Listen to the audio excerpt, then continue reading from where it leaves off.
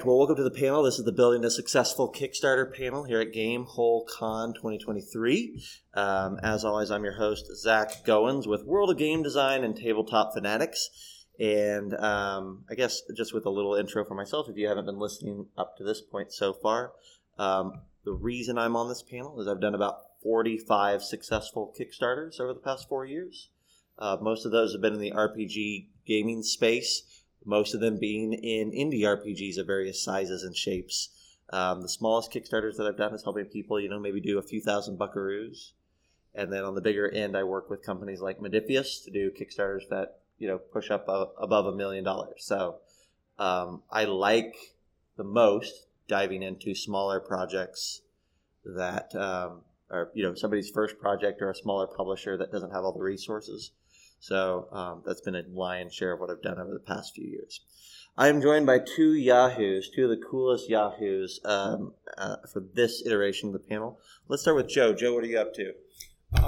Excuse me. My name's Joe Rosso. I am now the lead producer at Ghostfire Games. I guess I've been with them for about a year and a half, almost 2 years now. I oversee production of pretty well most of the product lines that we have internally, worrying about getting the project from start to finish and making sure all the little widgets kind of get done in between. Prior to that, I was doing some freelancing. I did some with Zach here during that way. And prior to that, I had a real job. Yeah, real job. Yeah, absolutely. I remember that. What about you, Danny? I'm kind of in the position of being, it's not like a client really, but I'm one of the people that Zach is working with to get my Kickstarters off the ground. I've been fortunate enough to be offered a kind of a line operator job doing the Cthulhu Epics line for World Game Design. Cthulhu's close to my heart, so it's fun to be able to produce stuff that you like and want to make more of. Learning the ins and outs of the Kickstarter thing. I got lucky early on with a book that I produced called The Book of Monstrous Might. It wasn't the biggest Kickstarter in the world, but we did a pretty significant number, about $155,000 on this book, and I produced a lot of that book. So I can actually offer cautionary tales of where we did not do the things on this list. We got damn lucky, and a lot of things came together to bring us success, but we didn't always do the right things. So I guess that's all. Perfect. Yeah. My perspective might have that vibe. That's my favorite thing about this panel. So this is the last, I think this will probably be the last time we do this panel, at least for a while, but we've been doing it now for a year and a half at different shows. Every time we get different people on, and you get different perspectives of where you're at coming into the Kickstarter scene and what lessons you've learned along the way. And if you're listening to this or watching this live, if you're curious about hearing some of those other perspectives, a lot of those are on the Geeks Camp podcast. You can go back and find other Kickstarter panels that we've done in the past. So let's just dive right in here. So what we have in front of you, the track for this evening. This panel is really designed for people who are new to Kickstarter or who have just kind of dipped their toe into Kickstarter a little bit. Maybe you've done a project or two, but you're looking to kind of juice it up a bit. And if we were going to talk about, we could do a whole series if we're going to talk about all the phases of a Kickstarter project, right, from start to finish. So instead of doing like a whole series and or a 4-hour panel, we've wound it back to what does the process look like leading up to launch? How do you build a successful Kickstarter that when you hit that launch button, you can be confident that you're going to have at least some measure of success moving forward? And I think if we can get you to that point, there's plenty of other shows and things that could help you with marketing from that point on, and we can talk about that even as part of this. And obviously, there's other pieces of the pie, but the biggest piece, the biggest hurdle, is just when you hit that launch button, not falling flat the first handful of times, or at least hitting the level to where you're going to have, if you hit your funding, that you're going to be successful and that you can make the thing, and that there's not going to be like a major calamity that ensues. So, bullet number 1, build a budget. Danny, you said you had horror stories. I don't know if it's tied to this or lessons learned, but do you have anything if we dive right into this about talking about budgeting and stuff like that for a Kickstarter that you would roll in? Well, I think the only thing I would say about it is I think having a really strong template and making sure that you hit at least all the major points of it is really critical. It's going to vary a lot from project to project. So in terms of what you're going to be budgeting for, if you're going to do a mix of art that is, some stock stuff or some other stuff, smaller publishers a lot of times lean on that stock stuff. And there's a lot of good stock stuff out there. You're going to hire artists and all that. And time is probably the biggest part of that budget, building a serious time budget to go with the money, because it always is going to take longer. There's always going to be things that crop up. And for example, in the Kickstarter I was involved in, we had no idea it was going to blow up. Everybody's thinking that's what they want to happen. But it has problems of its own. Suddenly, printing costs went way up the year that we were doing this. And even though we had tremendous success, we thought, costs were chasing us constantly. So as we got bigger, the margin actually got smaller. So then when it broke, everything turned out just fine. We were able to do what we wanted. But building that budget is the honest look, because now it's not about what you love and what you wrote or what you drew or what the maps you made or all that. It's about, can I put this thing across the finish line? So it's that first splash of water, I think. And it's hard because there's some engineers at the table, but a lot of us are creatives, right? That's why we got into it, is because we love writing, we love art, we love playing games. What we don't love is spreadsheets and accounting, math, right? And those are all the hallmark. And hold being your responsible. tongue, mister. I love those things. Yeah. All of those things are kind of almost antithetical to a lot of the creative process, or a lot of creators in general. And so I'm definitely not the person who enjoys sitting down and doing a huge formulaed budget. What I say here is depending on the size and your ambition, even just a napkin version of a budget is still way more and way more useful than having done nothing. So kind of what I put down here at the bottom, there's some links to some really great Mixam and Print Ninja and the Game Crafter. These are places that you can go on websites that you can get a quote without having to talk to anybody, without having to send an email, but just going onto their website, and you can look up, what does it cost to make a book? What does it cost to make a card game? What does it cost to make a hardcover book? And at least get a ballpark in 5 minutes. Well, at least now you know, because the first pitfall of failing on a Kickstarter or not doing a successful one is not knowing what the costs are actually going to be for what you do. And I had 20%, right off the bat. You don't know what the fluctuation is going to be, so just add it and then sort of proceed it could get that bad. So the one thing that I might want to pull you back a little bit on is make sure you understand why you're doing the Kickstarter. So you have a project that you want to accomplish. Why are you going to Kickstarter for that project? Projects cost money. Are you doing it because you don't want to invest funds that you have? You don't have funds to invest, so you need to rely on this to deal with the entire lifespan of it. Where your vision of successful project will start to point you in a direction of, well, what do I actually have to achieve on this project? Mm-hmm. Is the funding I get from the project going to change the output that I deliver at the end? Or do you have a defined delivery that you're not going to deviate from, in which case you have to approach that budget slightly differently? Mm-hmm. Yeah, talking about what is your vision for your ideal product, or what do you want to get out of it, and going even a step further from that. Okay, you're going to make a book. Well, is the goal to make a book? That's a very noble goal. I had a very cool goal to say, I want to make a book that has my name on it, that has my ideas in it, that I want to hold in my hands.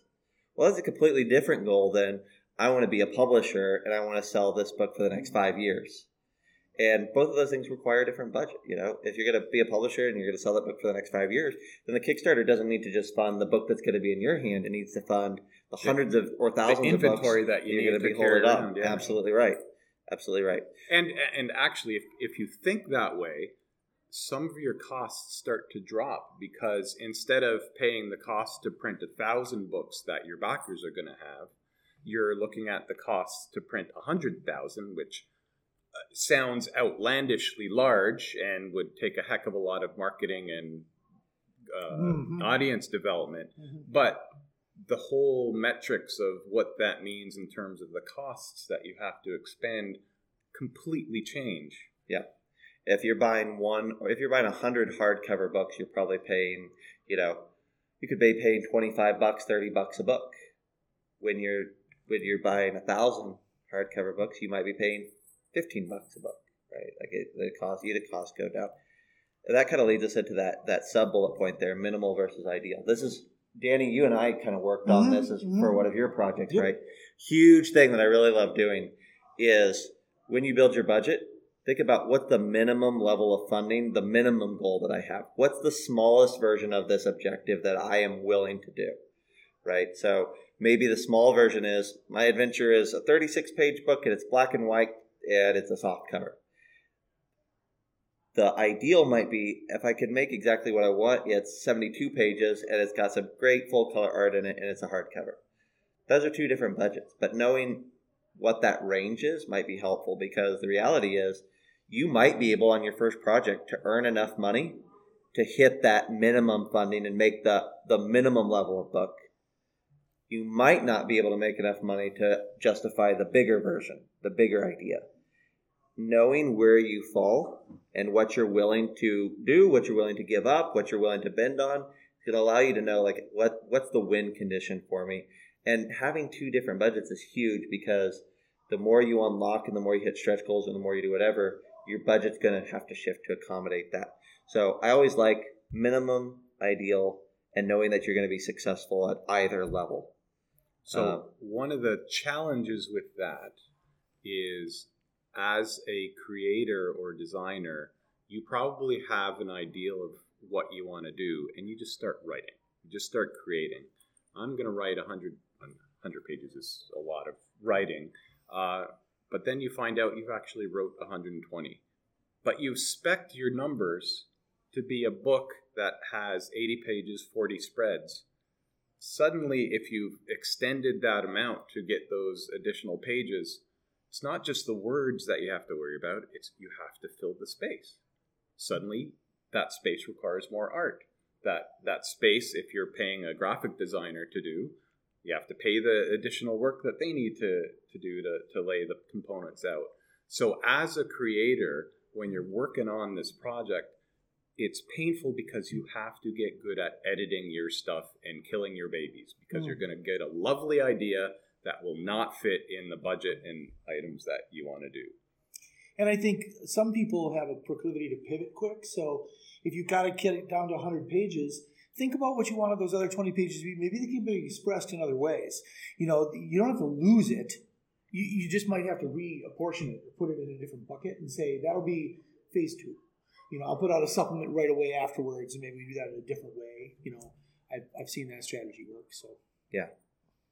So we could go into budget we could spend a whole time on budget, but here's the reality. As much as I just said, creators hate budgeting. No one loves talking about it or listening to it either. You guys are crazy. But we gotta stress, like the budget is the big deal. And you'll save yourself so many frustrations by doing even a minimum amount.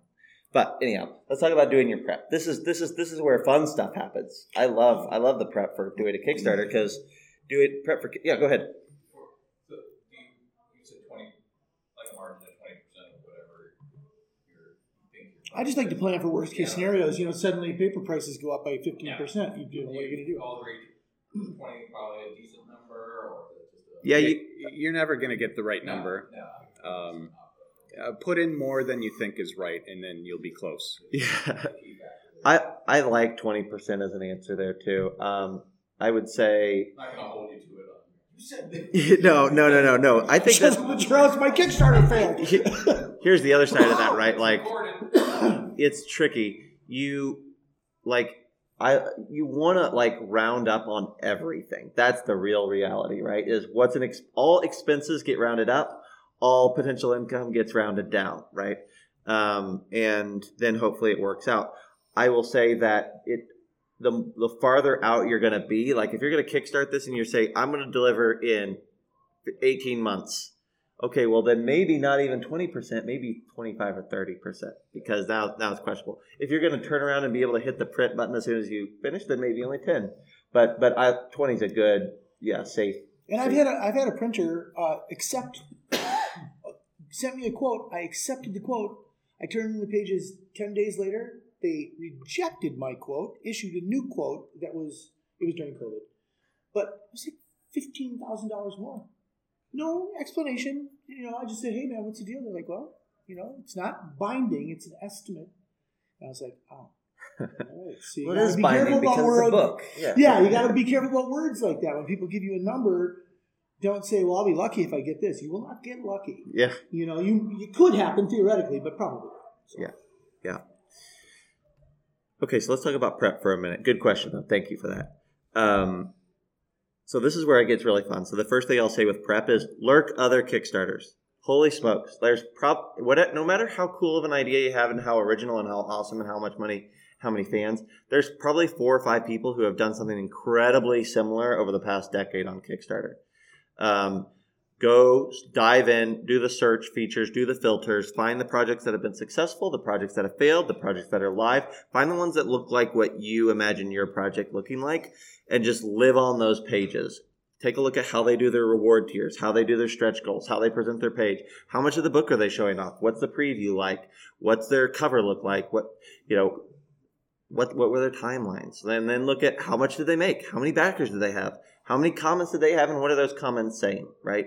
What are the updates saying? Do they deliver on time? Are they struggling along? Are they asking, the worst case scenario, are they asking for their backers for additional money 18 months after the project ended because they ran out? Okay, those are huge things that you can utilize and learn lessons from all those people that came before you. My favorite thing, the best thing in the world, is to find a Kickstarter. You're like, that's exactly what I want to do. And then just copy it, right? Just go in and say, all right, their reward tiers are this. Their page looks like this. Process. It's so much easier when you have somebody that's blazed the trail ahead of you. You're not starting on square one. You shouldn't start on square one. There's a awesome Kickstarter that launches every week on the RPG scene. So you can find some that are going to line up pretty close. Go lurk. Go spend some dollars, even if it's just $1 a project, so that you're following that project, so that you're showing up as a backer, so that you can participate. Not only is that giving you good insight, but also when you go to launch a project, there was a poll that was done a few years ago on Board Game Revolution.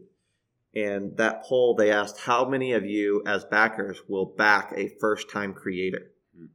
And 25% of all backers, and that's a very active Facebook page with tons of backers and tons of people, 25% of all backers said that they would not back a first-time creator.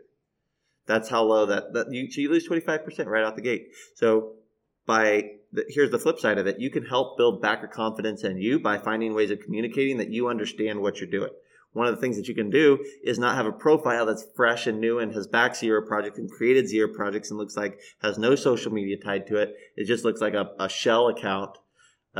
So if you can back a few, it doesn't matter if you back at $1 at $100, it still shows that you backed a project. Back 30 projects, spend $1 each, and now you have 30 projects on your profile. It looks like at least you're involved in the community. You have anything you want to throw into? Yeah, I think what you're relating to is helping to build the marketing around your brand when you're selling you. The clear success for me on a Kickstarter is driven by how many people already know what you're going to offer and are willing to follow. So the best Kickstarters, when I say best, the ones that get the largest money and the largest number of followers, do that because they've built an audience already. There are a few cases where someone comes out of nowhere and does exceptionally well, but by far and large, it's doing the work up front to build the credibility that your audience is going to follow. And the thing that Zach's saying helps you get there. It's just one piece of that pie. It's incredible. I promise you, if you go on Kickstarter and you say, wow, this 5e project did $150,000 in 3 days. They did not get that success in those 3 days. They brought over an audience for somewhere else. The reality is that if you're not bringing over an audience and you're building it naturally on Kickstarter or through ads, it's going to be a whole lot harder climb for you, and you're going to really have to find crazy ways of standing out to climb your way up to those levels. So lurking is a big deal. Knowing how you're going to present yourself and knowing like this is a good embodiment is really useful. Learning from the mistakes and successes of others on the platform is huge. Along with that, let's talk about in your prep. And Danny, I'm going to let you speak to it. Let's start off. Art and mock-ups. What needs to be done ahead of time, in your opinion, art and mock-up wise on a project? Well, I think, depending on the type of project, if it's something you're going to kind of present like a preliminary version and just do enough to show that you're really seriously working on the book, like you're going to show some spreads, things like that, but you're not going to deliver it a month after. It's going to take a year, like Rob Schwalb's latest Weird Wizard thing, right? It's going to take him 12 months to get that thing all put together.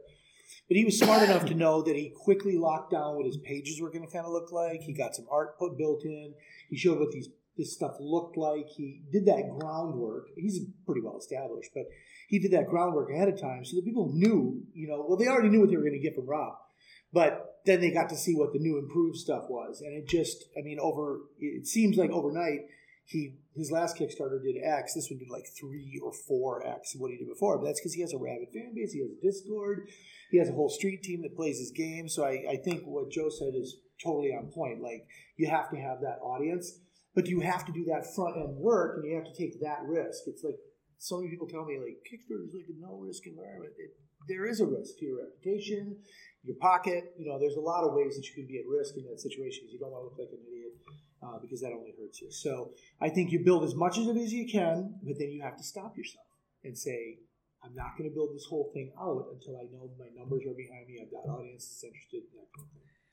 I love that example because it points to something cool. You said he already has an audience, and yet he's still doing some sample page presentation, showing the cover, all these things that he theoretically doesn't have to do. He has a reputation. He has a following base, and yet he's still putting in that work to show here's what it's going to be. Because people eat with their eyes. They buy based off of what it looks like. They buy based off of art infinitely more than they buy based off your words. The worst thing you could do on a Kickstarter is write paragraph after paragraph describing your world and your adventure and what you're doing that's different and the new mechanics that you got. No one reads any of that until they've looked at that banner image and a few images in general and said, I think this looks cool. Now I'll read your text and see if it also sounds cool. Is that yeah, I think that's fair. I know there's some marketing ideas of there being different types of consumers in how they interpret what you post on that page. So by and large, most people are the type where it's the visual aspect. There will be components of your audience that need to drill down, that need to follow the whole storyline that goes through. It's a smaller component, but the visual piece is what initially hits the community and say, oh, is this something that's worth looking into more? Pre-creating a fact, too, is really useful. If you know you're going to have questions about certain things, never write them like just a question with an answer. Just say, people have brought up to me this idea of. Yeah. Because now you're talking about things that other people have discussed, and it creates that thing where it's not just a question and answer. It's more like a concern that's been raised, and then you get the opportunity to answer. You get to write the question and the answer. Yeah. So, like, if you can't make it work writing both ends of the equation, I don't know what to tell you. That's pretty much the ideal situation. So, making that friendly as possible, making yourself as available as possible to really be a member of that community is I think that's what we're all talking about, really. Let's talk just briefly. I'll speak just briefly on to budgeting for art and mock-ups. So, is that maybe? Art based on the value of video. Yeah, lots of video. Them, not all of them do. Yeah. So Kickstarter's going to tell you that 92% of all successful projects have a video. Well, that's kind of a chicken and the egg situation, right?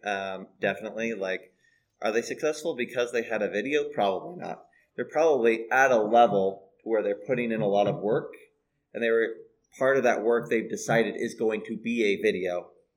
And so that kind of blends it together. That said, so we could incorporate video into this. I would say only make a video if you can make one that is going to feel either genuine or awesome or both.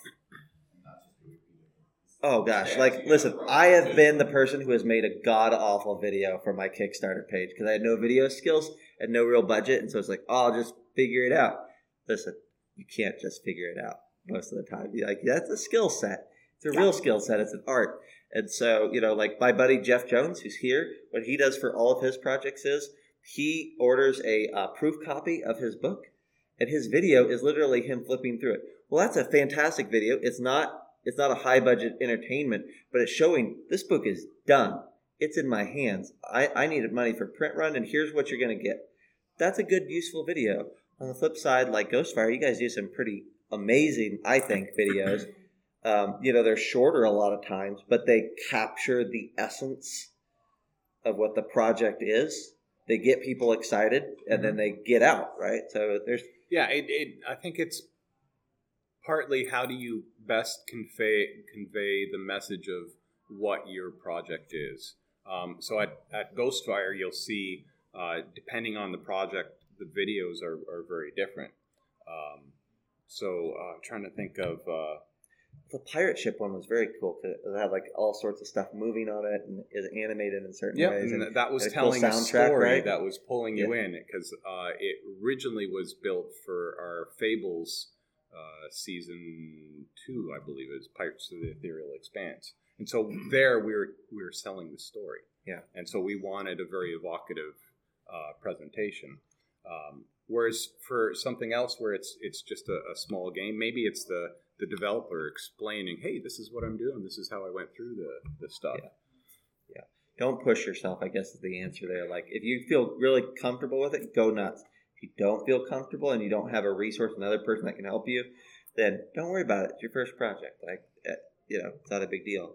I would say as far as art and mock-ups as a cost, like everybody wants to know, like, how much should I be spending on this? The answer is you could spend all sorts of money on art. That comes back to your budget. You can get great stock art, like Danny was talking about. You can buy a great piece of stock art for $30 on Shutterstock or Adobe Stock that's going to work just fine. I'll tell you, there's some great books in the dealer hall over there that are amazing that I promise you have a stock cover because I've seen it. Yeah, well, and there's the Mork Borg Revolution where they just went and plundered the Rijksmuseum. Yeah. And that's great because it looks great. I mean, it was a novel idea and more power to them. Yeah. But that only goes so far, you know what I mean, especially the more iconic pieces. So, not to be I don't want to raise just something to be controversial, so let's set aside the emotionalism on the side. I think a lot of people now, too, when they spec their art, they're using AI tools to, like, come up with an idea of what they want, but do not ever let that out in public. That's for the artist to maybe look at, or in place of a brief, or as part of a brief. But we're not in a world yet where that kind of stuff is acceptable, and people have a keen eye. You will not fool people because it does not look like real art, by and large. You know what I mean? Anybody, you look at it you look at it from 5 feet, and you're like, damn, that looks great. You look at it real close, and except for that person who won the art award, pretty much none of it looks like that. So you just have to understand. You're going to be really tempted when you're doing this stuff to say, well, I did this, I didn't have to pay anything for it, but you will pay for it. People make money. People have a successful Kickstarter every week using AI art. So while we're on that subject, but nobody has made a ton of money. Nobody's made in the tens of thousands of dollars yet doing it. So immediately sign yourself up for a way lower fund rate if you're going to dive into AI. That's correct. At the base level. I would say, though, just as a key point, if your budget, let's say, is $500, you say, I have $500, I can put it to this sucker. I would say at least a few $100s you should set aside for art, and most of that should go into what's my key piece of art. So if you have $500, set aside $200-$300 for your cover initially, and get something that looks great. If you could find that perfect piece of Adobe or Shutterstock stuff that looks perfect, you could spend $30 on it. Fantastic. But don't be afraid to invest a significant chunk in that cover because that will bring in so many backers. Ridiculous number of backers come just off the cover. Yep. I ran a Kickstarter for a tiny Starfinder supplement that had a goal of $500, and I spent maybe $240 of that on art.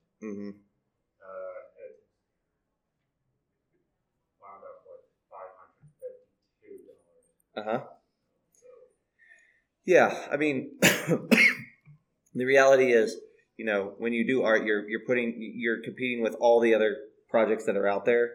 So your art is being lined up against every other project that's being browsed through. But yeah, I mean, $250 is a very reasonable amount to spend on art for your first project. I think on my first project, I spent about $200 on the cover, and I spent another $200 on like stock art stuff that I scattered throughout the page to kind of show it off and on my spreads. I think I spent about $400 to get that first page looking the way I wanted it to. And it did not look great for a first time, but it looked great for a first time out the gate, and I was very happy with it. Let's touch on a couple of these others in real rapid fire way here. So, Joe, I'm going to turn this to you, but I have on here, do the work 80% plus. That's me saying, in my opinion, I like to have, if I'm the writer, and I'm the project lead, if it's my book, I like to have at least 80% of it written before it goes to Kickstarter. Because all the work post-Kickstarter is a whole lot harder. I don't know what you feel. Joe, do you have another thought on that? I think partially it's the reason why you want a lot of that work under the belt is it's evidence to the community that you're trying to find funding from that you're actually going to deliver the Kickstarter. There's a lot of folks that have been burned because they invested in a given opportunity, and a year later, nothing's happened. A year and a half later, nothing's happened. 3 years later, nothing's happened. So what's the best way to demonstrate to folks that you want to fund your work that you're actually going to finish and provide them with the product that they've signed up to deliver on? And that's by having that content done. Remember I said that 25% of people just right out the gate won't back up first-time creator? Well, you can help safeguard that other 75% by giving them confidence in any way possible. And one of those ways is communicating, not just doing the work, but communicating that you've done the work. Hey, this book is largely written already. We got a little pieces left. Maybe the stretch goals aren't written, but there's a few things that I still to wrap up. But also, it's just exhausting running a Kickstarter, and you're going to get to the end, and even if you're successful, you're going to be like, I don't want to look at this book for a while. Yeah. And so having written most of it is going to allow you to still stay on schedule. I think it's also like you have to examine why you're on Kickstarter. If you're just on there as a hustle, like you're not going to win. Not long term. Like you'll stumble at some point trying to just do the minimum and always do the minimum and so on and so forth. If you produce the actual thing that you want to make first of all, make the thing you want to make. Don't try to market time. Don't try to figure out, well, somebody just put out a Pirates thing. Put out a better Pirates thing. There's nothing wrong with doing that. There's plenty of room in the table, I think, generally for a lot of stuff that's vaguely similar but has your own specific bent. But then also just be aware that if you write that whole thing, then when you're discussing it on socials, when you're sharing it with people, you have the whole story in your head now. That pivot that you made at 50% that you did not see at 25%, now you've got that in the bag. I should have introduced ninjas earlier. Now I got pirates and ninjas. I just doubled my audience. Yeah. But aren't all pirates ninjas? Yeah, so it's I think honestly, it's just no harder than, you want to write a book? Write a book.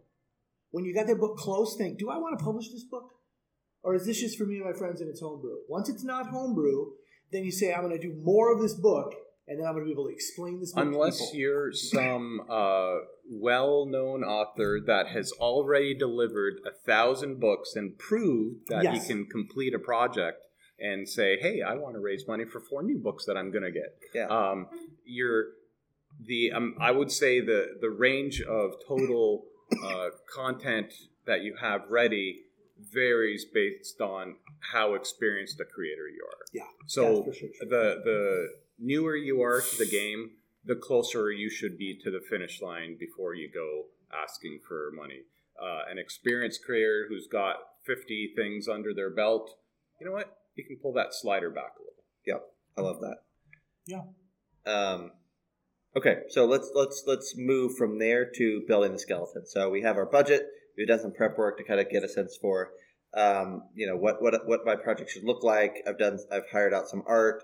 I've done the work ahead of time. So now we're actually like approaching the Kickstarter website or say, how the heck do I dive into this? First off, you just need a basic profile. You don't have to have a creator profile. There's no application. There's nothing. You just dive right in.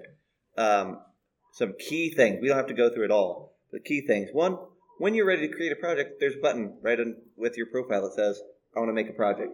Then you pretty much walk through the steps. It's a template. It's not crazy difficult, but there is a couple of caution flags. And one of those is you have to have a bank account. And I don't think anybody here has to worry about, well, maybe you, Joe, but about being international in a country that's not a real country.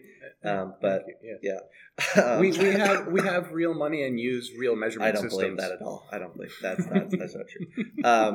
But no, you have to have a bank account and you have to have it set up and you have to punch that information in. And it's going to take a few days for them to approve it. So if you wait till the very last minute and say, I'm going to launch my Kickstarter over the weekend, you are not going to launch your Kickstarter over the weekend because that bank account is going to take a few days to approve.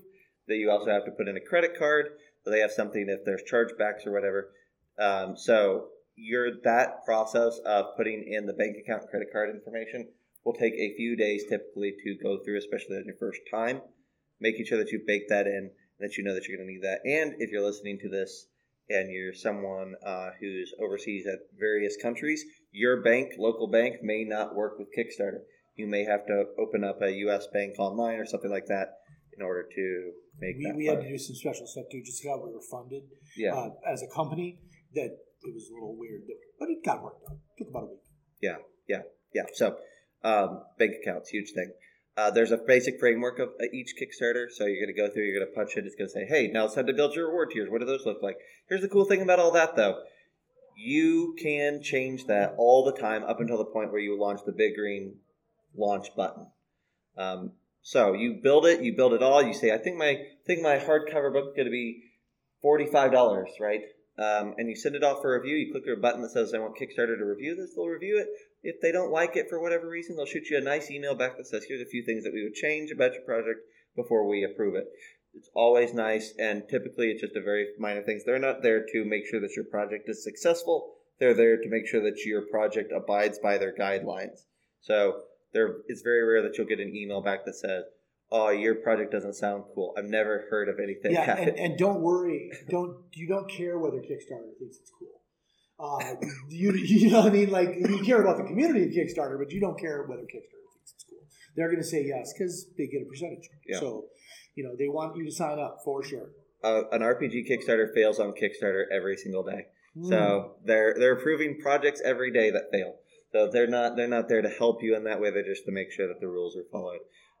So you're sending it off for review. Then even after they approve it, you can go and change every piece of that Kickstarter post review. So you can go in and change the reward tiers. You can change the wording. You can change the goal amount. You can change everything. So up until launch date, make sure that you got that Kickstarter looking exactly the way you want it to. Look who shows up like a blister. That's fantastic. A bad penny. Yeah. I was 24 years old when I did my first Kickstarter 3 years ago. Yes. So I say that to say that basically, don't get too worked up about it. Dive into that process as early as you want to, because you've got all the time in the world to get that set up. When you don't have all the time in the world is when you activate that landing page and, you have people and you're trying to draw in followers. That's when you really need to start marketing and you really need to start pushing and get the word out. But up until that point, you can have a Kickstarter build on the back burner on that profile for a year. It doesn't matter. It's all good. So sometimes it's good to have that built and walk away for a while, because when you come back to it, you see it with fresh eyes. That you realize, oh, I said what? And it's the self. You can't edit yourself until you've been away from it, and it's not something that you've seen for a while. So do it up front as early as you can, so it gives that time to sort of marinate in your conscious. I find too, it's useful to me. I have pretty severe ADHD, so I got to break everything into little nuggets all the time. And I think to myself, well, I'm doing this thing. That's the art. That's the work, right? But then I'm going to share it on socials. So there's just going to be little tidbits I'm going to give out. I'm never going to really answer questions fully. I'm just going to raise more mysteries. I'm going to create more questions. But Kickstarter is where I open that window once a month and I go, has anything radically changed? because that's the only thing my audience is going to see. They're not going to see necessarily every piece of social I put out there because nobody gets the same algorithm. It floats around. You got to do a lot of weird stuff there. Nobody's going to see the book, really, because it hadn't been made yet. So the only thing you really have control over is that window that they have on that Kickstarter. And anything you put in that window better be the thing. And no fat.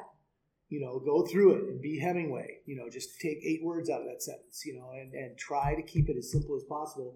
So that people pretty much by the time they're done looking at the first picture and the first paragraph, they're making their buying decision.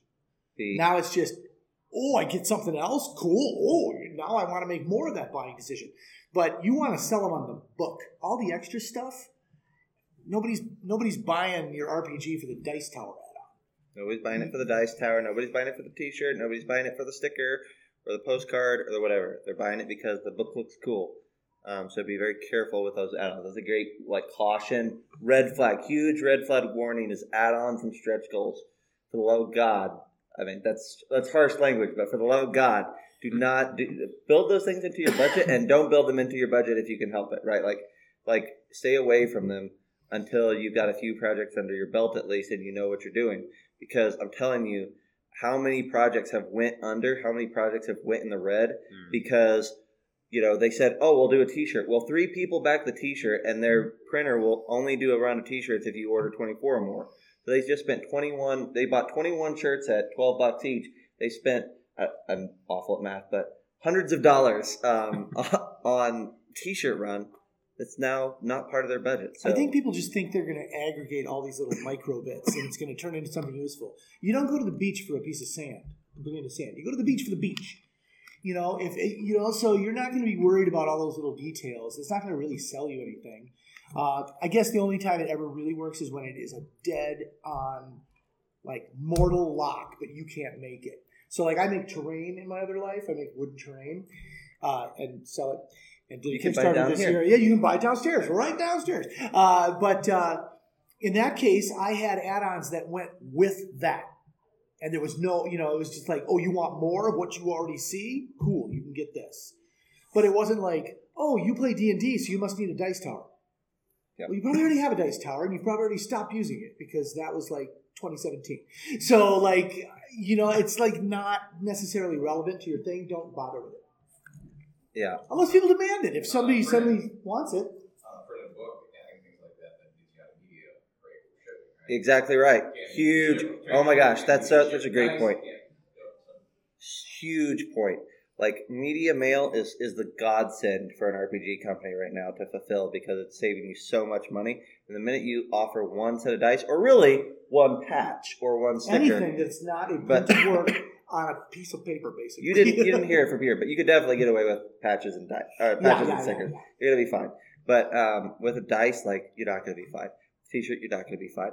And that it costs $4 and something odd cents for a stamp here for media mail. And as soon as you go to that set of dice, instead of costing you $6 to ship a package out, now it's going to cost you $11. That's brutal. That's brutal, especially if you didn't budget it in. So that kind of comes back to budget again. But yeah. Okay, this is the big one. I think we'll spend the rest of our time here, and then we'll wrap it up. Marketing connections. I mean, the reality is every time we do this panel, this is what 90% of everybody wants to know. This is where they really are how do I get my game in front of people? How do I get people to know? How do I get people to follow? How do I get people to back? And really all of those things are marketing questions. So we'll spend a few minutes here. I put down my favorite 3 things for people who have very small budgets and not a lot of reach to do to get some sort of an audience. There are other ways of doing it, but these 3 are the easiest, most direct answers. Let me clarify. It's not easy. It takes effort. Yes. To be successful on any of these, it requires follow through. You just have to. I'm going to do this and actually do it. Sorry. No, you're great. That's totally correct. 100%. Patience too. Having lots of patience. I'll clarify. These are easier than being a YouTube sensation that's bringing a crowd with you to Kickstarter. They're easier than being a Twitch streamer with 4,000 subscribers. They're not easy. That's absolutely right. So we've got marketing connections, other creators, creator groups. Holy smokes, this is the best decision you'll ever make in your life. Go to cons like you're doing right now and get on Facebook groups, Discord groups. There's a million. I've listed some down here. There's a More Core Creators Facebook group that I'm a part of. Crowdfunding Nerds Facebook group that helps specifically with Kickstarters for RPGs and board games. Holy smokes, that's a great resource. RPG Zines Facebook group. If you want to make a small RPG supplement, this is a no-brainer. It's filled with creators who have done this just the same as you. They would love to help. They'd love to give you ideas for printers. They'd love to give you ideas for how to market. There's a million things that they could help with. Not only that, creators are some of your best buyers. Because they're already nuts for it. They already live in it. They already, they live and breathe it. So if you're a part of that community and you're showing off your stuff, you're going to get buyers from them with more frequency than any other group of people. So get into those groups, be friendly, ask questions, answer questions if you can, and when the opportunity strikes and when it's ideal and when it's not looking like a shill, put your stuff out there and ask questions about it, ask for input, ask for criticism. People will help you and you'll get backers from it. So other creators and creator groups are huge for finance. And you'll find a Discord group for almost every system out there, and you'll find a Facebook group for almost every system. I'm not a big social media guy, but I do those things, and it does help. Any other notes on that from you fellas? Yeah, it's a long game. It's not something that you're going to do in a week or two. I'm going to do this Kickstarter, whatever date down the calendar. The minute you start thinking of, I'm going to do this, start the marketing bits. Start to build your audience, start to deliver a message. Start talking about, hey, I'm thinking of working in this area, and here's some concepts I'm working. It's building that audience so that they realize you're an individual who has a vision and is interesting, and hey, maybe there's something there that I want to see. If you do it 2 days before you launch, chances are you're not going to do as well as you think you are. Yeah, Zach gave me this big warning, and I took it to heart right away because, and I still didn't have enough time because I'd still kind of got on the boat too late, but not as late as I probably would have. It's big, and the other thing that I think talk about, like one of my first projects that I did, I came to a con, I connected with some creators, and one of them was a really nice guy. He's actually down in the hall. You should go buy his stuff because he's cool. But Limitless Adventures, Andy Hand, great fella, and one of the nicest things that anybody's ever done was when I was a Yahoo. I'm still a Yahoo, but when I was a younger Yahoo. My first project, he blasted it to his whole email list of 10,000 people just because he's like, oh, I met Zach at a con. He's cool. I like him for some reason. And I didn't have an email list of 10,000. I didn't have an email list, right? That was huge for that first project. That just came from coming to a con and making a genuine connection, and that connection accidentally paid off with a very nice return. I mean, that was an accident. You can do that on purpose. But still be genuine about it. Yeah, well, it's the thing Colville talks about. As soon as you got mentioned on Critical Role, so that's what everybody gets in their head. Like, I'm gonna get Matt Mercer to tweet me once, and that's not how it works. You just got to grind, and if you're not ready to grind a little, then it's not going to work out. And I think there's one of the things that I hear from a lot of people is like, well, I don't want to post too much because then I'm worried about offending people and stuff. And I'm Midwest nice too. I get it. We say please and thank you. But I'd much rather eliminate one person because I overshared my creative dream. It's my dream. I'm sharing it, But a lot of the people are going to connect with that and be like, oh, I'm getting another update. No, they'll tone you down. If you're doing too much, they'll let you know. It's not like the zero-sum game where, you have to know, the magic number. There's no magic number. You just have to just do what you normally would do. Just tell people about what you're doing and how cool and fun it is for you and how much fun they think they're going to have when you finally get to share it with them. The second one here is the hardest of these three, in my opinion. That's the podcast / YouTube reviewers and interviews. It's valuable. Every single one that you can do is valuable, but it's really hard to find the right podcasters or YouTubers or whatnot to get in to put your stuff in front of. If you can get a few of them, though, it's huge. Not just huge because I'm on their channel. That's a media source that then you can take and put on your Kickstarter page. You can put on your website. You can put on your socials. It's something that you can use, and it's going to have legs across a lot of different places. So one podcast that you did with a guy who maybe has 100 listeners, right, or something very small. That's not a big deal. I mean, like, it's not just about those 100 people. It's about being able to, again, add legitimacy and confidence to backers to say, here, we've got the word out over here. It makes you feel a little bit, it makes you look a little bit more legitimate. And it also is something that you could put that, like I said, on your socials. Having an active social page gives backers confidence. I don't know how many times I've seen people post on a Kickstarter and be like, I've checked out this company's social and it hasn't had a post since 2015. Like, all right, well, that backer is not going to back your project. That's the reality. True. So, yeah, even if it's just content, even if it's just a tiny, tiny reviewer, would you add anything to that, Joe? No, I think you covered most of it. It's hard, though. It's hard to find the right people to find your stuff. And the best answer I can give you is start early, like Joe just said. Listen to podcasts, browse YouTube, and find people that you connect with. And then try to connect with them, just like you do with the creators. Connect with the streamers and the whatnot. Find where they hang out in their Discord or in their whatever, and then find the right opportunity, the right moment to strike up a conversation. And say, I'm a huge fan. I love your stuff. I feel like my stuff is a good fit for yours. Are you interested? So the real reason why you're doing this is to get a backer to make a decision to press that little button to say, yes, I want to buy you. And so, what is it that you have to do to get them to press that button? First, they have to be aware of you, and that's where getting more eyeballs on your page is important, and developing your community and getting ways that it's seen by folks to get them to accept that, yeah, this is something real, and I'm probably doing this in the wrong order, but that you're doing something that will actually be delivered. But 3, the important thing is it's interesting, and that's where that initial presentation of, hey, you deliver a message of what you're trying to do and why it's something that they want to buy. So when you're presenting your message, always think about how your customer will think, oh yeah, that's cool. It's presenting your message in a way that they will appreciate. I always think of it like a movie pitch. And I'm not afraid to say things like, my latest module for Call of Cthulhu is a period piece in the late part of the 19th century. It's sort of part Briscoe County Jr., for those people who remember that, and part Big Trouble in Little China.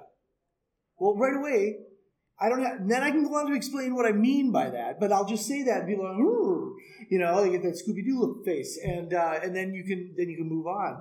And there's more and more people now that are doing this thing. I just did a podcast on Friday night, which right before last Friday, which I did not have time to do. I honestly could not take an hour out of my day because I was so busy producing what I was producing for the show. But I took time out, and the guy only had like 70 people on. He had a very active chat channel. It was sort of a game show like Hot Ones, where we'd play a couple rounds of Merkberg, and then he'd talk with me for 10 minutes. And then we'd play a couple more rounds, and I was supposed to get through some little dungeon or whatever. I kept losing my head, literally. And but at the end of it, he said, listen, I said, what do you get out of this? And he goes, well, I'm building a showcase. I'm building my library. I'm getting content from you. You're getting on here. You're saying outrageous stuff. Cool. You get your funny hat, your cool glasses. People want to watch that, I guess. So that's great. And at the end, he says, I'm going to cut this video up. I'm going to spend 2 hours. I'm going to cut this video up. I'm going to give you all vertical shots of like your funniest moments or when you rolled the critical or whatever. So I get a media package at the end of this that has got like 6 or 7 posts of highlights from the show that I can post ad infinitum. I can use them as long as I want because they're sort of evergreen. So finding people like that will actually give you something tangible back. They are the video editors. They do know how to do that. And you're giving them content. Go on there, be a little outrageous, say a couple controversial things, if you really feel them. And they get what they want. So I think there's nothing wrong with getting on. You got to beat your own drum. You can't just be like earnest and authentic. Sometimes you have to be a little bit of a punk rocker and be authentic that way. I mean, there's a lot of different ways to do it. So I love that. All right, let's do this last one here, which is Facebook ads. So everybody wants to know, if I have money to spend on marketing, where should I spend it? Our experience is Facebook ads pay out way more than any other ad for RPGs. Like, and as a sample of this,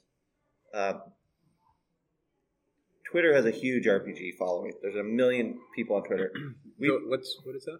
Yeah, I have heard of this, but I stay off. How do you give up a verb? How do we give up? We don't have tweets. Twitter X. How about that? X. We have whatever. X's. X. Yeah. Idiot. We did a crazy thing where with one Kickstarter that we did, we said we're going to go all in on Twitter. So we did Twitter ads, and we only hired writers that had a Twitter following, a reasonably significant Twitter following. And we said we're going to go all in. We got all the writers to contractually agree to post about the project like 3 times during the thing. Like it was like we're going to go nuts on Twitter, and we're going to find out what happens. Less than 1% of all the revenue generated from that project came from Twitter. Like nothing. There is no buyers on Twitter. Twitter is great about yelling and yelling at each other and yelling at the universe and the void. It's not a good space to spend your money. And the truth of it is, it's not good. Most of the other social media platforms and places aren't good either. Facebook is weird. Facebook is where, I've had people telling me for years now, Facebook is dead. Only old people on there. Well, guess what? Old people are the people that have the money. So yeah, exactly. Winning. So go talk to them, right? Like what you'll find is that your purchasers are typically people who are 35 or older, typically 45 or older if you want to drill down into it. Like 35 to 65 is where most RPG gamers live right now.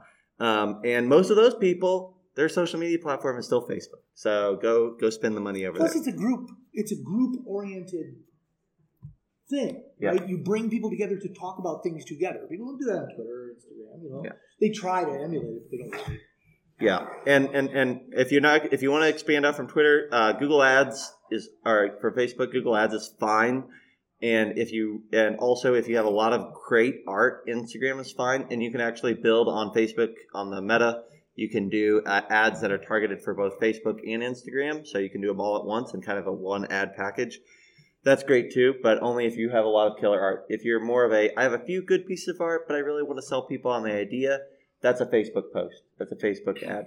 And we just cross-post automatically using Meta. Yeah. So we automatically do Instagram. We Yeah. just don't really care that much, but we still want to put it out there because you might attract a few hummingbirds around the feeder there. But, maybe not, and it won't matter. And it's free to do, so. And as far as the ads go, what I typically do is I like to start doing paid ads 30 to 60 days ahead of the Kickstarter launch. And kind of a trickle feed, see how well they're doing, adjust things. You can do A/B testing, all sorts of things on there. Facebook actually has some nice features and components in the Meta that'll help you work on your ads and will give you data on which ads are performing well. So I would say like diving into that is worthwhile. But then on the back end of that, once you're getting close to launch, I like to save a chunk of my marketing ad budget for the day of launch. And just dump a good chunk of that money right then to have the biggest launch day possible. Because the reality is that if you're not fully funded in 48 hours, you're losing backers. If you're not funded in 48 hours, you've done something wrong. Or you've got some learning to do is probably the better way of saying that. I remember there used to be a yardstick where in the first day or 2 days is 33% of your funding, and the last 24 hours is the other 33% of your funding. Is that still true? Still pretty much true. First 48, last 48. You're going to get a third of your funding in the first 48 hours, a third of your funding in the middle, a third of your funding in the last 48 hours. The bigger you are as a company, the less that holds true because you'll get more of your funding up front because you probably have more followers up front. But if you're a starting out person, if you have a goal of $1,000 and in the first 2 days you do $150, you might be like, man, I've got 28 days to go, and I'm already 15% of the way there. You are not 15% of the way there. You are a long ways from there. You're going to end up around 450, 500. Yeah, you're gonna I totally agree with pull the plug early. That's fine. Hit the ripcord, cancel it, restart later. Like, don't wait till day 28 and you're looking at it. You're saying, man, if I can get $400 in this last 2 days, it's gonna win. You're not gonna get that $400 in the last 2 days. And the quit it sounds terrible because you never want to think you're going to quit, but the quit is a win. If you're not going to make it, because nobody's going to remember the quit. There was only 150 people there in the first place. You know what I mean? So when you circle back, you almost get a fresh start, I think. I pulled the plug on 3 projects over the course of the last 4 years. All 3 projects I pulled the plug on early because I didn't like where it was going. We relaunched 2 of those projects, and both of them funded in the first 48 hours after that. So looking at it, learning the lesson, evaluating what you did wrong, asking backers, asking your friends, asking your peers what you think you did wrong, rebuilding the page, relaunching, and I think there's a very good chance that you'll have success. So canceling a project isn't the end of the world. Failing to deliver on a project that was successful is the end of the world. So always choose the first one, and you'll save yourself a month of anxiety if you pull the plug early as opposed to pulling the plug late. Like, we did a break even on a physical product, and we did okay. I mean, we did about $7-8 grand, and it covered all of our R&D and all that. And we knew, because Zach had told us, this is our first Kickstarter under this new brand. And I said, we're just not going to make money on it. We're doing this to learn. We're doing this to figure it out. If we can get paid back for our R&D, that'd be great. And we did. Yeah. So you kind of got to know why you're doing it. Yeah. I think that's pretty much what we've got for you, but we have time for a couple of questions if you want to follow I up. have one question, and I also had another marketing suggestion. Sure. Yeah. So if you're also doing a book and you're distributing through Drive-Thru RPG, you can also use your current Drive-Thru customers as a marketing so that you can email them. Or the team will email them up to twice on your behalf for a campaign. So another way to get like your following that you already have to see it. But the question I had was, so like in the example of like a book, and this might be too specific, but like when you think about like pricing, like your tiers, like let's just say like the tier is like you get a hardcover book. Yeah. And then of course like when the campaign ends, you're probably gonna like end up selling whatever you have left on your inventory. What is the price differentiation you do for that? Like do you charge the people doing like the pledge like less than you would charge post campaign for like a book? Sorry, I was just going to suggest repeating it so that... Yeah, so the question here is, what's your price? Is there a price point or a price difference between what you're offering Kickstarter backers versus what you're planning on offering it at retail later, right? Is there a difference? Is there not a difference? My fast answer is Kickstarter is a risk thing, right? Like if you go to a con and you buy a book off the shelf, there's no risk involved. You bought the book. You could look through it. You could flip through it. The product is real. When you're on Kickstarter, there's always the chance that the creator doesn't deliver. And even if they do deliver, you're delaying gratification as a backer by sometimes two or 3 years. That's got to count for something. So it doesn't always have to be a discount on the product, but it should always be an additional value somewhere. So if I'm going to give a discount, it's typically going to be just enough to basically justify the shipping, right? So if I say, it's going to cost $8 or $10 in shipping, I might discount the product down to where that kind of breaks it, pulls it back up to retail pricing. Not a huge amount, though, because that's a danger zone of cutting into your profit.